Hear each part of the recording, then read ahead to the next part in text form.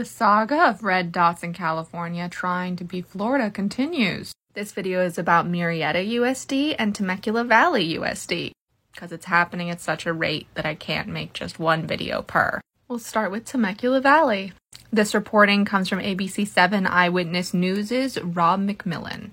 The Temecula Valley School Board has voted to hire a nonprofit law firm to represent the district in a lawsuit challenging its ban on CRT. The Murrieta-based law firm Advocates for Faith and Freedom will represent the district free of charge. However, the district will still be responsible for court filing fees, disposition fees, and other costs. The lawsuit filed against the district challenges a resolution that the school board approved on December 13, 2022. While the resolution banned CRT, the lawsuit claims the resolution deprives students of the opportunity to engage in factual investigation, freely discuss ideas, and develop critical thinking and reasoning skills. When our curriculum ignores diverse perspectives, many students feel invisible in the classroom, said teacher Jennifer Scharf during a news conference held last week by Public Counsel, the organization responsible for the lawsuit. Another teacher said the passing of the resolution has ratcheted up tension in the community. There has been a massive spike in frightening and even threatening rhetoric and activity throughout the city, said teacher Dawn Sippy.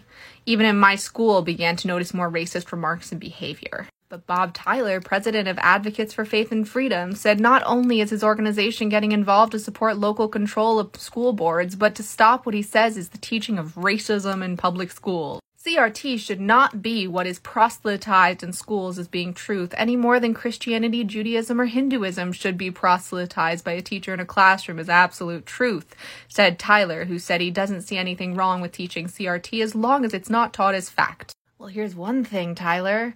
Jews don't proselytize. Literally goes against our religion. But nice try. No student should be labeled based on the color of your skin.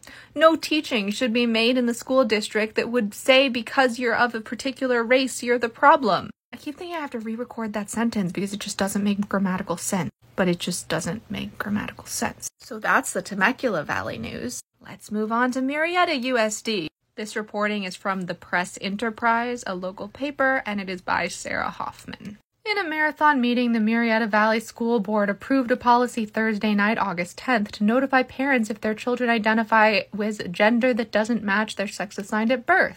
The vote was 3-2, with board members Paul Diffley, Nick Pardue, and Laura Van Grift voting yes. Nancy Young and Linda Lund voted no. The proposal from Diffley and Pardue is based on the policy adopted 4-1 by the Chino Valley USD last month during a contentious and emotional meeting. The policy was literally included as an example in the Murrieta School Board agenda packet. The policy that California AG Bonta is literally investigating as we speak. The Murrieta Valley USD policy requires that school staff notify parents or guardians within 3 days of learning that a student is requesting to be identified or treated as a gender other than the biological sex or gender listed on their birth certificate or other official records.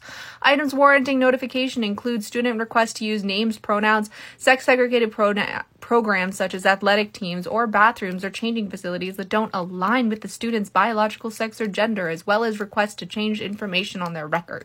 The board's vote was to adopt the same policy as Chino Valley's, but change the name of the school district, Superintendent Ward Andrus said before the vote. District administrators will be drafting regulations to clarify the policy, he said. Pardue, the board's clerk, is one of 5 conservative Christians elected in Southwest Riverside County school boards in November and was backed by a conservative PAC. It's illegal, Young said of the policy on Wednesday, August 9th. It's a violation of education code and state law and discriminate. Young cites the risk of lawsuits or civil rights investigations by the state, which is definitely going to happen, as well as the stress the policy would cause to trans students who she says have a self-unaliving rate that is 4 times the self-unaliving rate of other students. So Rob Bonta has his hands full, and they're going to be even more full. Adding Murrieta to the list of 3 USDs we now know of, I think. Murrieta, Temecula, and Chino. With Corona Norco doing the opposite and creating a resolution to support all queer students and teachers. This is just a reminder of how much voting locally matters, how every single vote counts, and how school board is one of the most important races we have nowadays. I promise you, the numbers by which these people got elected are minuscule. If there was an actual concerted effort to make the school boards progressive, it would happen.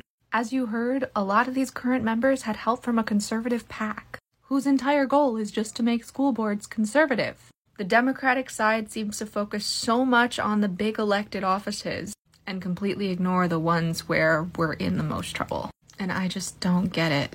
We have every ability to win these seats. I will keep you posted on all the red dots in SoCal that want to be Florida, because I'm sure there are more popping up every day. In the meantime, I hope this convinced you to fight, and I hope this convinces you to vote in every election, no matter how small. Your vote is your voice, and that voice is your superpower. Short Cast Club